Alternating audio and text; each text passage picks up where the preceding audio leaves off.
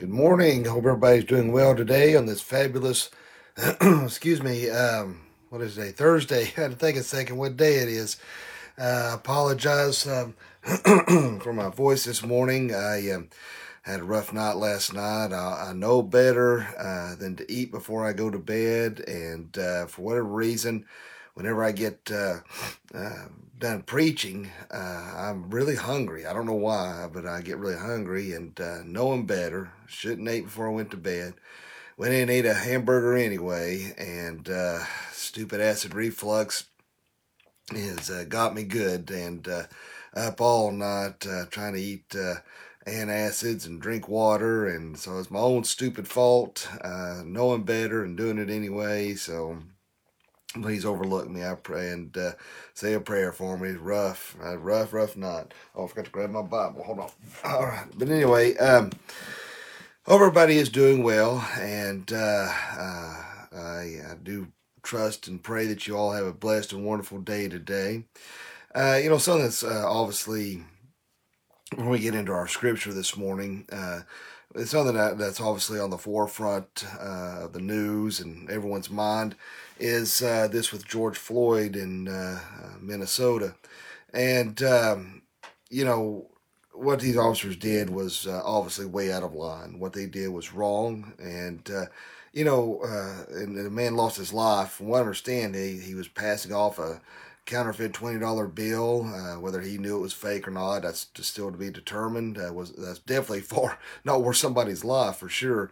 They said that he complied, sat on the sidewalk. They said that they don't know what led up to him being thrown to the ground and the knee put on his neck. But here's the thing that I don't get. I honestly do not get is when I understand outrage and being upset. That's a normal reaction, and as it should be. But it never ceases to amaze me when these kind of things happen and they riot. How does burning down your own home and stealing out of stores make any? It doesn't. Never understood that. I just well now they're showing footage of these individuals rioting and looting and breaking into Target and stealing stuff. And I think sometimes these riots are no more an excuse just to steal. Again, what happened to this individual was wrong. But here's the other thing that really worries me too.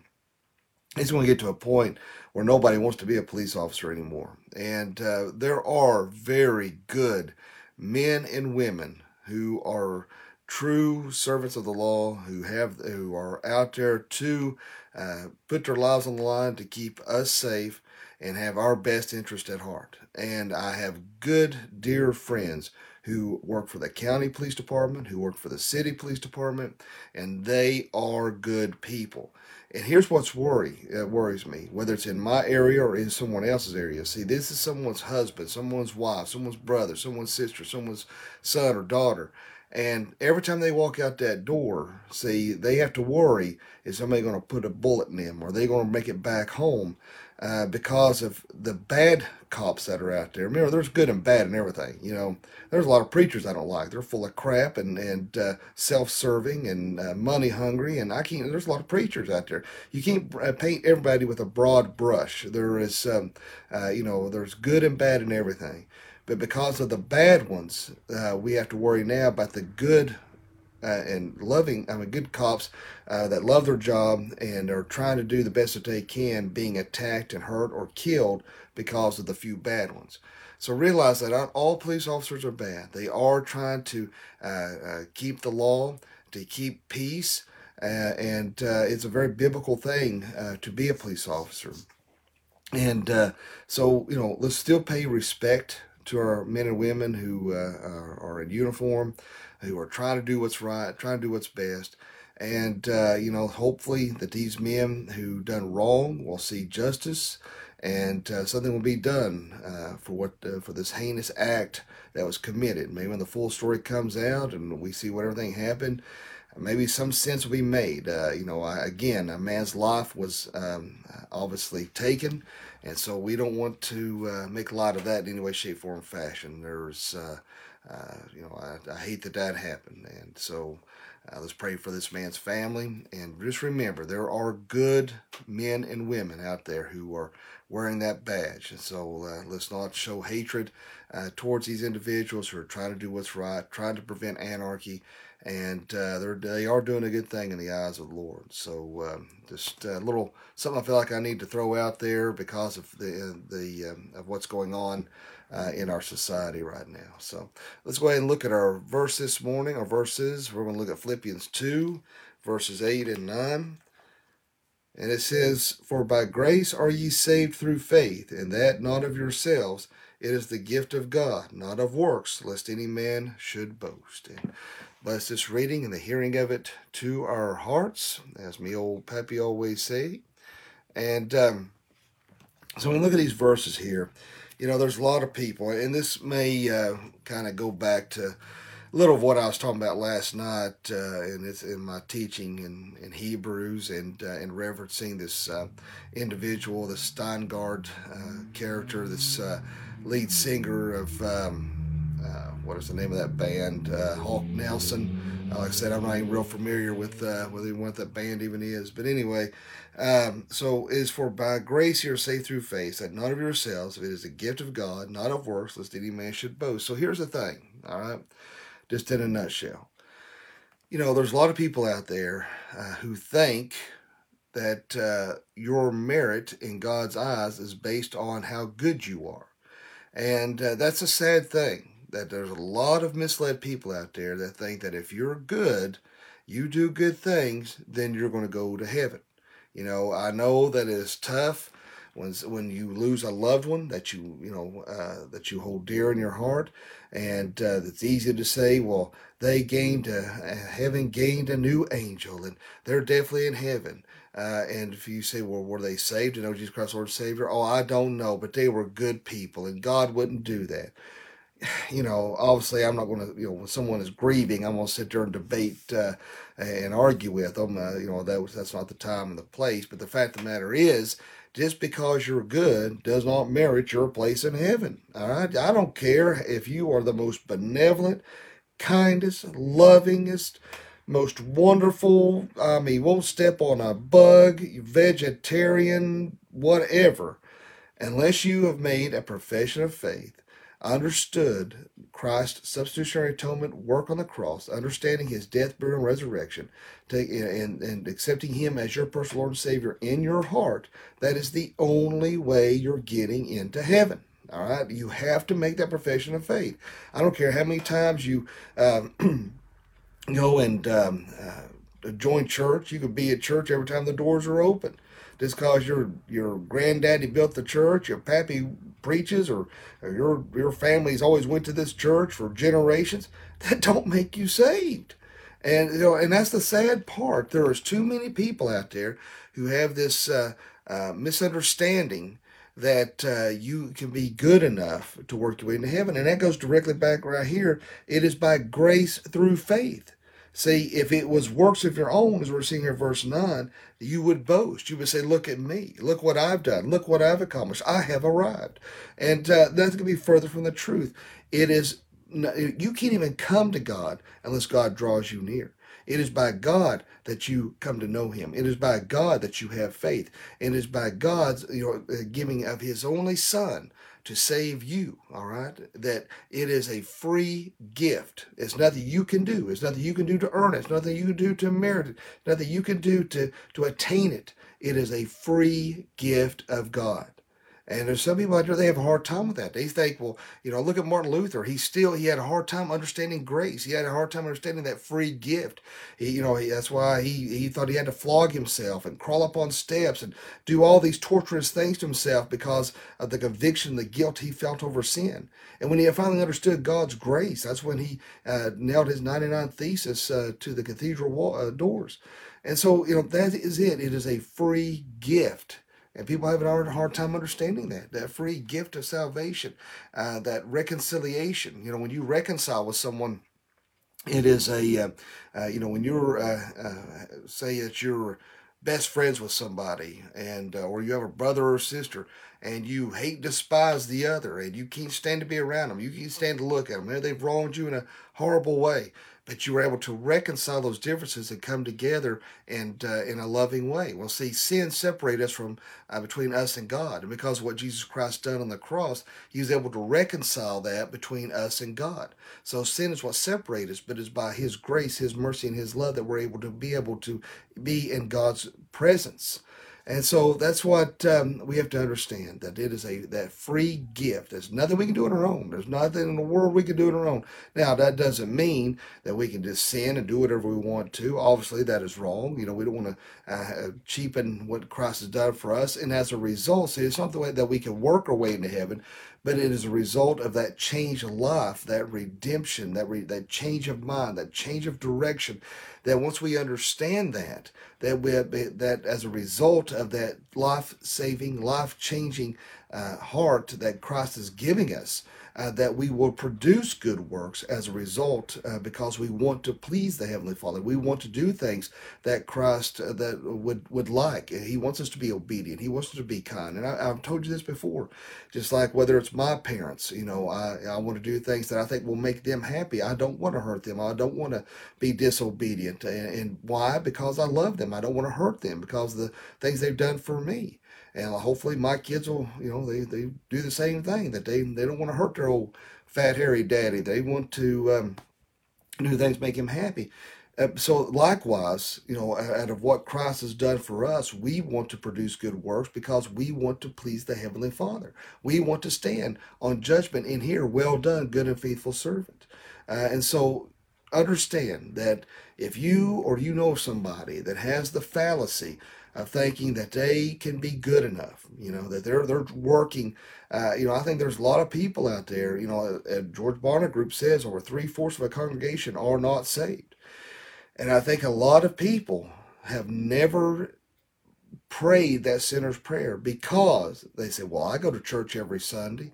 I give tithes. I give to the poor. I work at a soup kitchen. I do all these good things. And they think in the back of their mind, well, God wouldn't send me to hell because look at all the good I've done.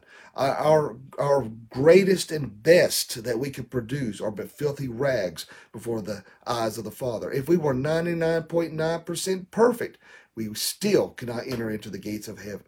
So realize that. Just like I was talking about last night, everybody's going to live forever. You're going to have eternity forever. But where will you be? Either you can spend eternity with Jesus Christ and what He has to offer, the love, the peace, the joy, what He has to offer, or you can spend eternity in hell, of fire, damnation, burning forever in an unending torment. And so you're going to live in eternity one way or the other. It's your choice where you want to spend that. Now, understand, like every morning I go over the sinner's prayer. And I've had people say, I pray that every morning with you. No, you don't do that. If you have sincerely prayed the sinner's prayer, if you have prayed and accepted Jesus Christ, Lord and Savior, that's it. You don't have to keep repeating it. You have if you've truly meant it and you were sincere, your name's written in that Lamb's Book of Life. You have eternal security and you're good to go. All right. Doesn't mean now, again, because your name, there's people out there saying, well, my ticket's punched, I can do what I want to. No. Then to me that's not showing sincerity. It's not showing a heart change. When you come to Jesus Christ, your Lord and Savior, you're going to be a completely different new creation, a new creature in Christ Jesus. You're going to look at things differently. You're going to see things differently. The things you used to hate, you now love. The things you used to love, you now hate. It's going to be a completely change of life. But if you are claiming to be a Christian and you're just running right back into the world, doing everything you were doing before, that begs the question if you really meant it, or if you truly understood what salvation is, and what you did, if you meant that in your heart. And so we have to make sure that, if you have prayed that sinner's prayer, you're good. But don't feel like you have to pray that. There's people out there who think you can lose your salvation, that every time you sin, every time you mess up, you lose your salvation. That's crazy. That's like saying that God's up there with a big eraser, and every time you screw up, Matt, you're out of here. You're going to go burn in hell now. That's crazy, man. That's just like, my kids mess up, or they do something they shouldn't do. I may get mad. They may get a punishment for what they have done. But it doesn't mean that they're no longer my son or my daughter. It doesn't mean that I quit loving them. I don't sit there and say at 5 years old and they broke something because they weren't supposed to touch or mess with, and I took all their belongings, open the door and say, well, have a good life. You're not mine anymore. Now, there may be some evil people out there who would do that, but no loving father or mother would ever do that to their child. They say, hey, that's wrong. You may get your little hand or fanny spanked, so you'll know next time not to do that. But I still love you, and you're still my son or daughter. Well, guess what? Those of us who are evil can give those kind of things. How much more can the Heavenly Father give us?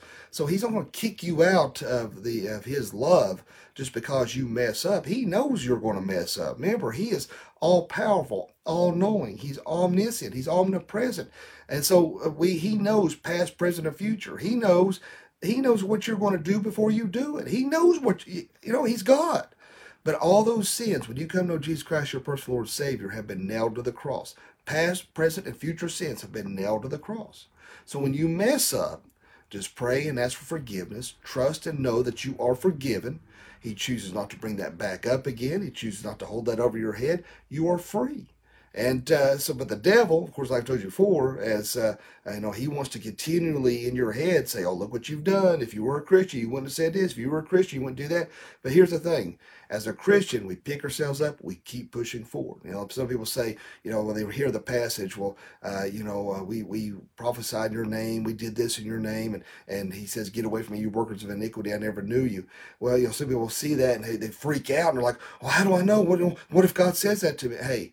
If you didn't know Jesus Christ your Lord and Savior, when you messed up, when you fouled up, instead of having conviction, instead of having, feeling bad about what you've done, you wouldn't even confess it to God. You'd be like, oh, well, and you just go right back out. But the fact you pick yourself up and you keep fighting, you keep pushing forward, shows the earmark of a true Christian, that you realize, hey, there's none righteous, no, not one. We all sin. We all mess up. God understands that. So we say, hey, Lord, forgive me. I'm sorry. Help me to learn from this. Help me to avoid that snare and pitfall, and help me to do better next time. That's a Christian. Everybody struggles. Everybody has to keep fighting. That's why it's a spiritual, mental, and emotional battle. It's not a physical battle. That's why we have to put on the whole armor of God and be ready to get out there and fight each and every day. So keep that in mind. But if you have never sat down and sincerely prayed that sinner's prayer, and you think you're going to get into heaven based on your works, and you may look back and say, well, there's no way God would have sent so-and-so to heaven. He was a good man, or she was a good woman. It's their choice. God is not sending anybody to hell. You have the choice.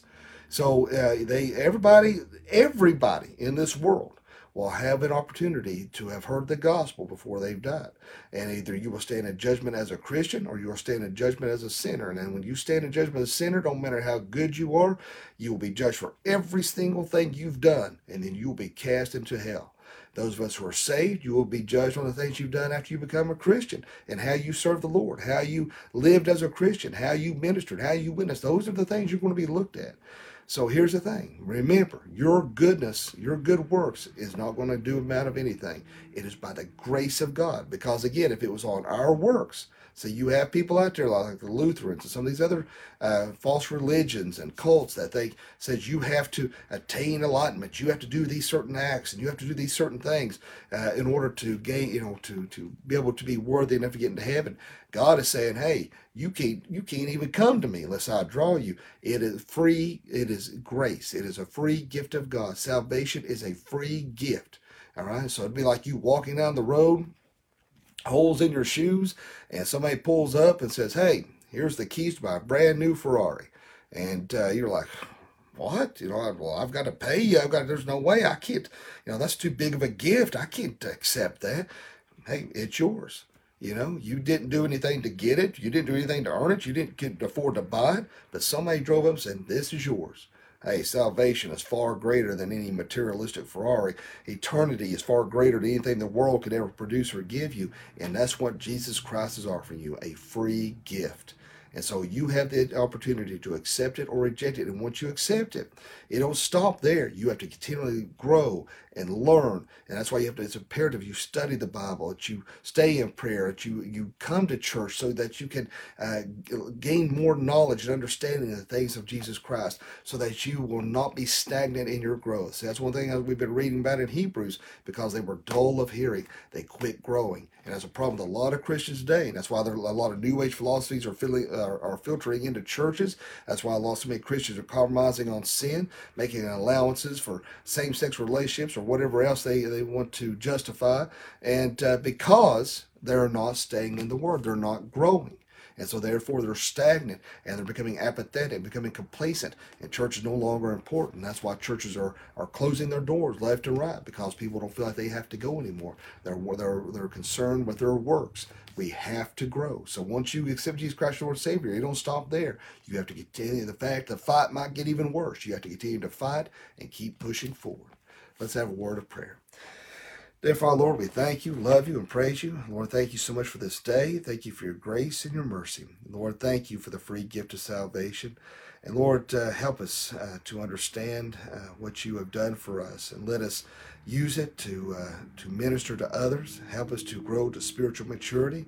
Help us to learn more about you and to serve you well each and every day. Lord, let us not believe the fallacy that our goodness will attain us anything, that we are nothing, we are degenerates, we are nothing without you, Lord Jesus, that through you we have to be dependent upon everything, and through you are we worthy, through you are we loved. And Lord, if there's anyone watching this morning that doesn't know you, let him pray this prayer. Dear God, forgive me of all my sins. Jesus, I know you died on the cross for me. I know you rose from the grave for me. Come into my heart and save me. Fill me with your Holy Spirit. Lord, be with us, lead, guide, and watch over, protect us. Lord, be with all those who are needing prayer this morning and that's sent out prayer requests and concerns. Be with those situations. Be with our sister in Christ, Kim Penix, and Ginger and Troy Hood, and Linda Feathers, and Roger Winters, and I pray to be with Angie Watson's grandchild. Lord, I pray that you be with Wendy Lee, bring healing upon her, and I be with Thelma Thompson, and Lord, I pray to be with Verda and sister, and Richard Campbell's father. And Lord, be with our police officers, Lord, and Lord, be with our nurses and doctors and our military, first responders, Lord, particularly our police officers right now. Lord, give them safety and protection. Let them know they're loved, needed, and appreciated. Be with our president, give him wisdom and discernment in our country. And Lord, just pray your protection about him and his family. And Lord, pray that you touch the hearts and minds of this nation like never before. Let them come to know you before it's too late. In Jesus' name I pray. Amen. I appreciate all you guys and gals for watching this morning, and hope you have a wonderful and blessed day. As always, if you want to share these devotions, you can always find me at Dr. Young 77 here on Facebook. If your friends or family say, well, I don't do Facebook, they can find me on YouTube at Dr. Matthias Young, and they can watch all the devotions right there. And or, as always, you can find me at the Doc Young Chronicles podcast, Apple iTunes. There's no charge at all. It's free of charge. Audio only, but you can listen to all the devotions, all the sermons, and podcasts Brady and I do on Saturdays at 6 o'clock. So, hope everyone have a blessed and wonderful day. And remember, live each day as if it were your last, because one day it will be. Thanks for watching.